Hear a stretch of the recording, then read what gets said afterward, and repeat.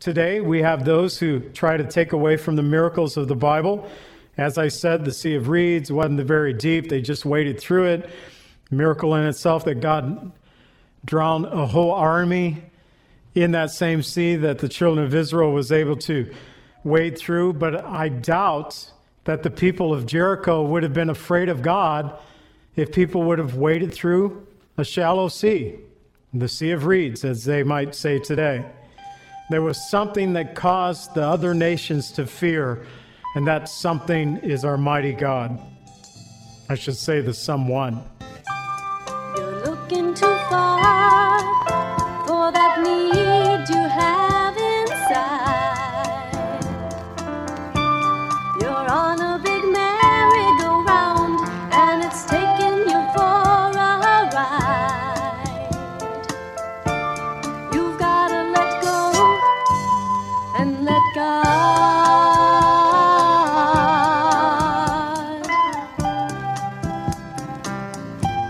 Welcome to the Cleansing Word. We invite you to stay with us as Pastor John Pennell of Calvary Chapel, Lake Villa, takes us through a verse-by-verse study from God's Word. Each Monday through Friday, we'll be airing messages to encourage you in your faith that you might grow in the knowledge of our Lord and Savior, Jesus Christ. I hope that you enjoy this broadcast, and I'll return at the close of this teaching to give you more information about our church and how you can obtain a copy of this message. Now here's Pastor John with today's message from God's Word. Do in your life, we can get rid of pain and get rid of strife. All you've got to do is let go and let God. We're looking at Exodus chapters 15 and 16 tonight. I titled the overall study Manna, and we're going to see two big events that play into the life of Christ as far as symbolically can play into the life of Christ, and we'll point those out. But here in Exodus 15, we have the chapter that I titled Mara, and that is a Hebrew word that means bitter or bitterness. And then in chapter 16, we have the bread from heaven, and so we'll be looking at these two major events. So who is like the Lord, they ask. Their song still. Another stanza, verses 11 through 13. Who is like you, O Lord, among the gods? Who is like you, glorious in holiness, fearful in praise, doing wonders? You stretched out your right hand. The earth swallowed them.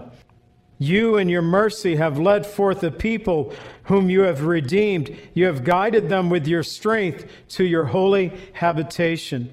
So who is like the Lord? Nobody, no other God. There is none who is like the Lord. That was the question. Pharaoh asked in Exodus 5:2, who is the Lord that I should obey his voice and let Israel go? I don't know the Lord, nor will I let Israel go.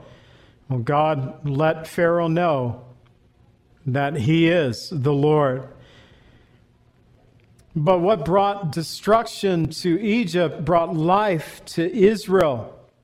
Therefore, they praised the Lord, their words, who is glorious in holiness, fearful in praise, doing wonders. They were delivered by mercy and strength. God redeemed and guided the children of Israel. In Isaiah 57:15, speaking of the Lord himself, the high and holy one, the word tells us, for thus says the high and lofty one who inhabits eternity, whose name is holy.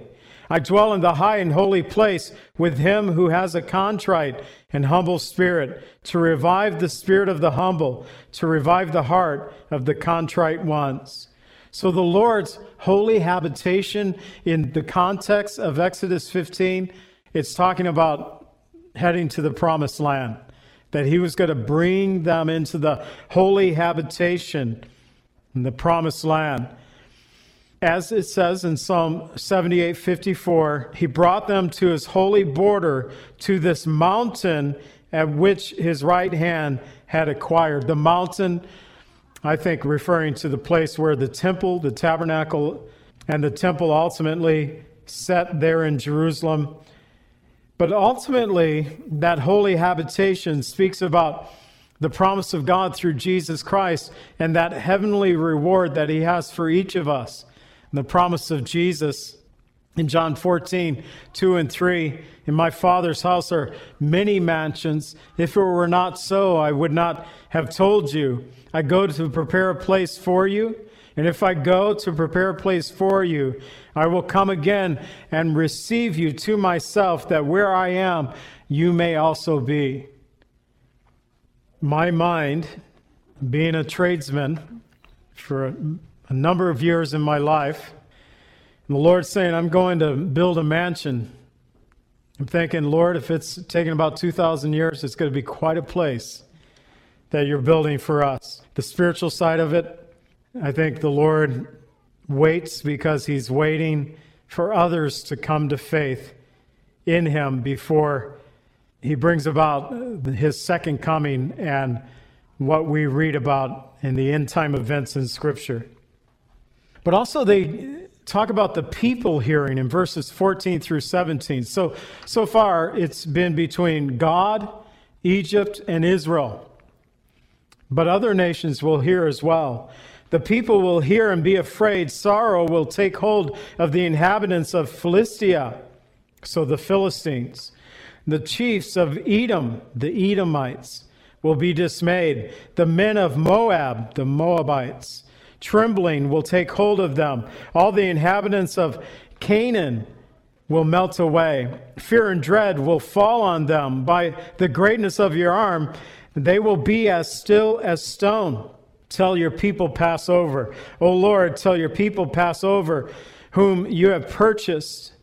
You will bring them in and plant them in the mountain of your inheritance, in the place, O Lord, which you have made for your own dwelling, the sanctuary, O Lord, which your own hands have established. Now, the tabernacle hasn't even been made yet, but they're already singing about the sanctuary of the Lord, the dwelling place of God. Bethel in the book of Genesis, the house of God. There in the promised land, God was going to bring them into the promised land. So the destruction of Egypt stood as a testimony to other nations, causing them to tremble, to fear, to be in dread as the children of Israel came to possess the land of promise. And we read about this 40 years later when Joshua takes 2 spies into Jericho. In Joshua 2:9, the harlot Rahab tells the 2 spies, I know that the Lord has given you the land, that the terror of you has fallen on us, that all the inhabitants of the land are faint-hearted because of you. For we have now heard how the Lord dried up the water of the Red Sea for when you came out of Egypt. So 40 years later, the people of Jericho said, we heard how God dried up the Red Sea. Today, we have those who try to take away from the miracles of the Bible. As I said, the Sea of Reeds wasn't very deep. They just waded through it. Miracle in itself that God drowned a whole army in that same sea that the children of Israel was able to wade through. But I doubt that the people of Jericho would have been afraid of God if people would have waded through a shallow sea, the Sea of Reeds, as they might say today. There was something that caused the other nations to fear, and that something is our mighty God. I should say the someone. So the Lord reigns, verses 18 and 19. The Lord reigns forever. For the horses of Pharaoh went with his chariots and his horsemen into the sea, and the Lord brought back the waters of the sea upon them. The children of Israel went on dry land in the midst of the sea. So the end of the song just recapping what the Lord had done for them, how they passed through on dry ground.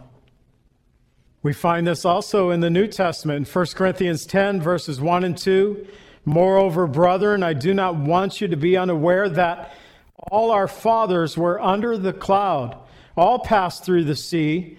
All were baptized into Moses in the cloud and in the sea. So the cloud and the sea The cloud referring to the Shekinah glory cloud of God, the sea referring to that parting of the Red Sea. But it was a type of baptism as God delivered Israel through the waters of the cloud and the sea, while at the same time, with the same waters, destroyed their enemies.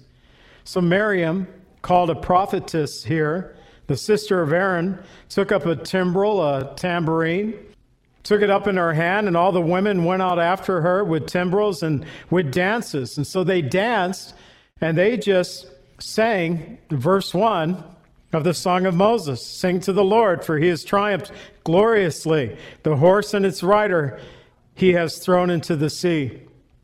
So she's called a prophetess. A prophet refers to a person that hears from God and reveals God's message to others. But here we see that all she did was take a portion of the Song of Moses and relate it to others. And so to prophesy means to speak forth. So I really connect this also with the teaching of God's Word. We take the Word of God that's already been given to us, and we can speak it forth to others. We can sing it to others. Even get a tambourine and do a dance if you'd like.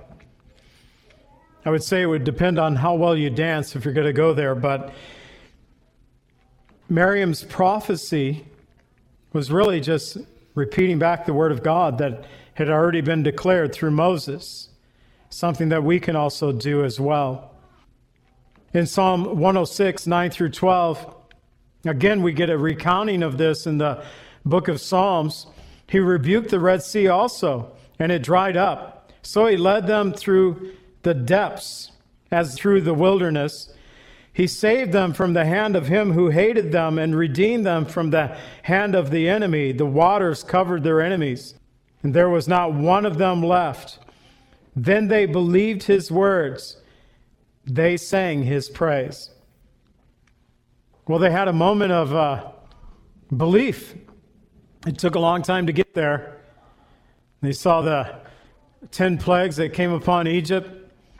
And they were driven out of Egypt. But it appears that they doubted the Lord even as they crossed through the sea. Psalm 106:12. Then they believed his words. They sang his praise. I'm not saying that all the children of Israel did not have faith to believe as they were going through. I'm sure that many did. Moses and Aaron and Miriam, maybe others like Joshua, but there are those who sometimes we have to get through a difficult experience to realize that, hey, that was the Lord. He did exactly what he said he would do. Sometimes we maybe have had those then they believed experiences. But their faith didn't last long. As we get into verses 22 through 27, we find that there's bitter water. So there's, first of all, a bitter complaint, verses 22 through 24. So Moses brought Israel from the Red Sea. Then they went out into the wilderness of Shur. They went 3 days into the wilderness and found no water. Now when they came to Marah, they could not drink the waters of Marah, for they were bitter. Therefore the name was called Marah, that simply means bitter. And the people murmured against Moses, saying, what shall we drink? So, singing praise to the Lord, talking about the Lord God being a man of war, his mighty right arm, his breath, and then 3 days later, murmuring against the Lord, they came to the bitter waters of Marah. But even here, God would bring deliverance to them. Though the people had a legitimate need here, they had not yet learned to trust in the living God who had redeemed them. And I think that's a lesson that we often fail in as well. The Lord Jesus said, Matthew 6:25, therefore I say to you, do not worry about your life, what you will eat or what you will drink, nor about your body, what you will put on. Is not life more than food and the body more than clothing? Rhetorical question. Absolutely it is. But don't worry. It doesn't mean that we shouldn't work to provide for ourselves, for our families, but we have to leave those things into the hand of God. We're going to read later on in the next chapter, and I'm just going to mention it here, where the Lord Jesus, in the Lord's Prayer, said, "Give us this day our daily bread." As I put that in my notes, and I'm going to use that verse, we'll come back to it again in Exodus chapter 16. As I put that in my notes, I was thinking about how we pray for the provision and the food that we have, and normally, as it was tonight, the meal's cooked, we got it ready on the plates. Lily and I hold hands, we pray, and we thank the Lord for the provision that He has given us. As I was looking at that passage today, "Give us this day our daily bread," it gives me the sense today, it just gave me that sense that that's how we should begin our day before we put anything into our mouths. Lord, give us this day our daily bread. And then when He does, thank Him for it. So he cried out in verse 25a, Moses cried out to the Lord, and the Lord showed him a tree. And when he had cast it into the waters were made sweet. So Moses did what every good leader should do when trouble comes upon them: turn to the Lord and pray. Often we get in trouble when we try to solve and act without going to the Lord first. Moses went to the Lord. Psalm 50 verse 15 says, "Call on me in the day of trouble, and I will deliver you, and you shall glorify me." That is what we are supposed to do. We're to call on the Lord in the time of trouble, even when it's happening. Send up those prayers to the Lord. So statute and ordinance, picking up in verse 25 again through 27. There he made a statute and an ordinance for them, and there he tested them. He said, "If you diligently heed my voice, the voice of the Lord your God, and do what is right in His sight, give ear to His commandments, keep all His statutes, I will put none of these diseases on you which I brought upon the Egyptians, for I am the Lord God who heals you." Then they came to Elim, where there were 12 wells of water, 70 palm trees. So they camped there by the water. So God tested them there at Marah, where a tree that was cast into the waters made the water sweet. And God continued to test them. And the test was obedience. If you will obey my commandments and keep my statutes, then God promised, none of these diseases which came upon the Egyptians will come upon you. And He gave them rest after the bitter waters. God gave them a place to refresh, an oasis of Elim. And there were 12 wells, I guess one for every tribe of Israel, and 70 palm trees. So they had water and shade trees. Hosea 6, 1 and 2 tells us, "Come, let us return to the Lord, for He has torn, but He will heal. He is stricken, but He binds us up. After 2 days He will revive us. On the third day He will raise us up, that we may live in His sight." On the third day. And on the third day they came to this place of refreshing. Could the tree that Moses cast into the water be a picture of Christ?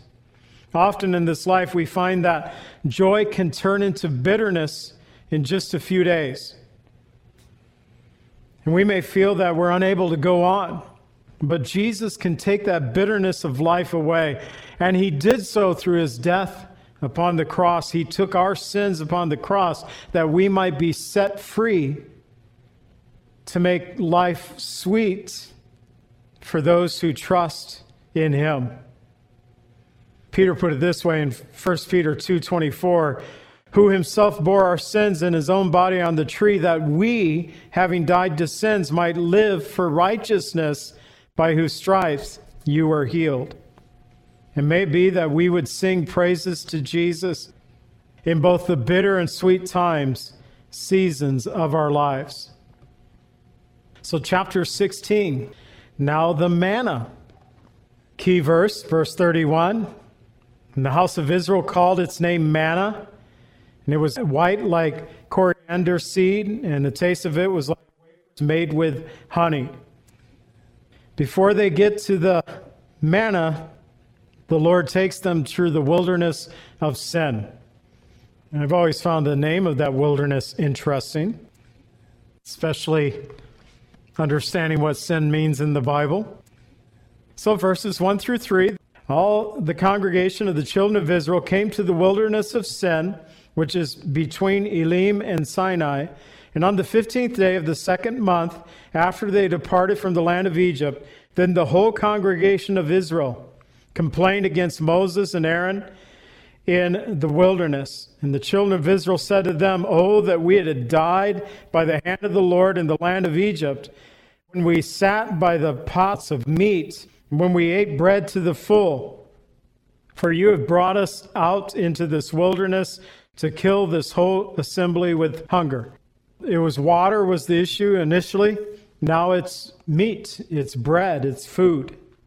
It's about a month and a half later, after they made it into the promised land, and they complain again to Moses and Aaron. And they dream about life before God redeemed them. They were slaves in Egypt, and they were dreaming about the positive things of slavery.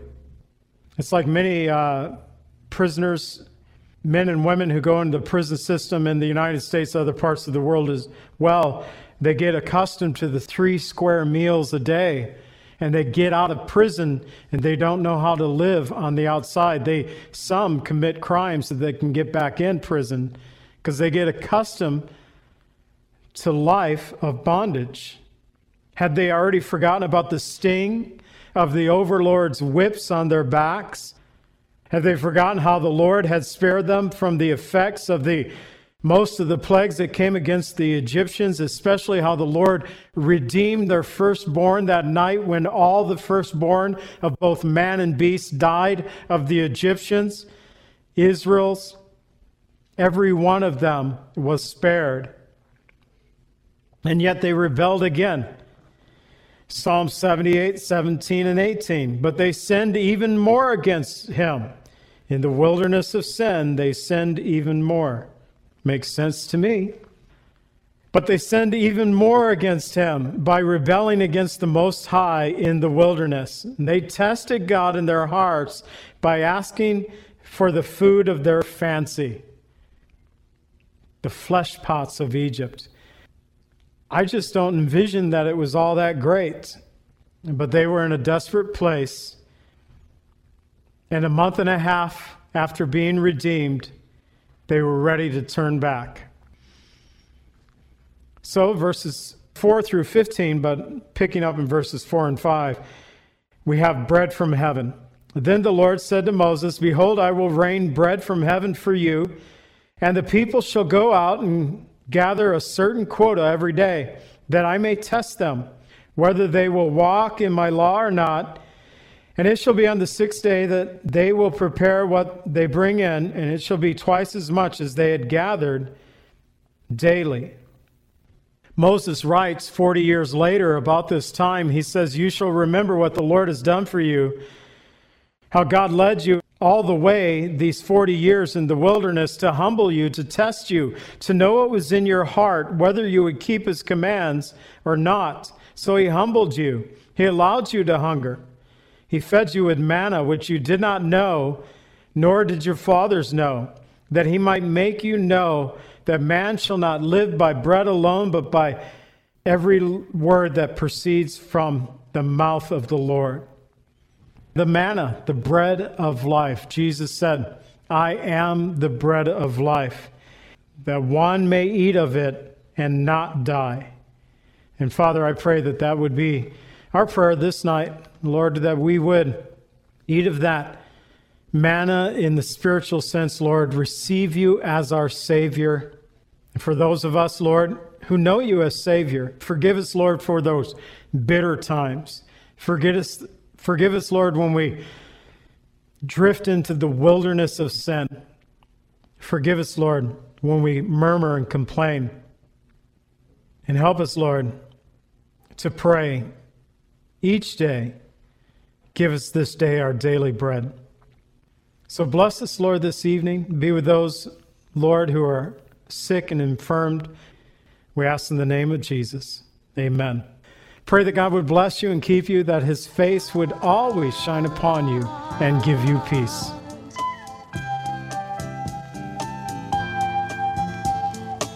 Calvary Chapel is a fellowship of believers in the Lordship of Jesus Christ. Our greatest desire is to know Christ and to be conformed into his image by the power of his Holy Spirit. If you would like more information about Calvary Chapel, or if you would like a copy of today's message, please contact us at 847-265-0646. That's 847-265-0646.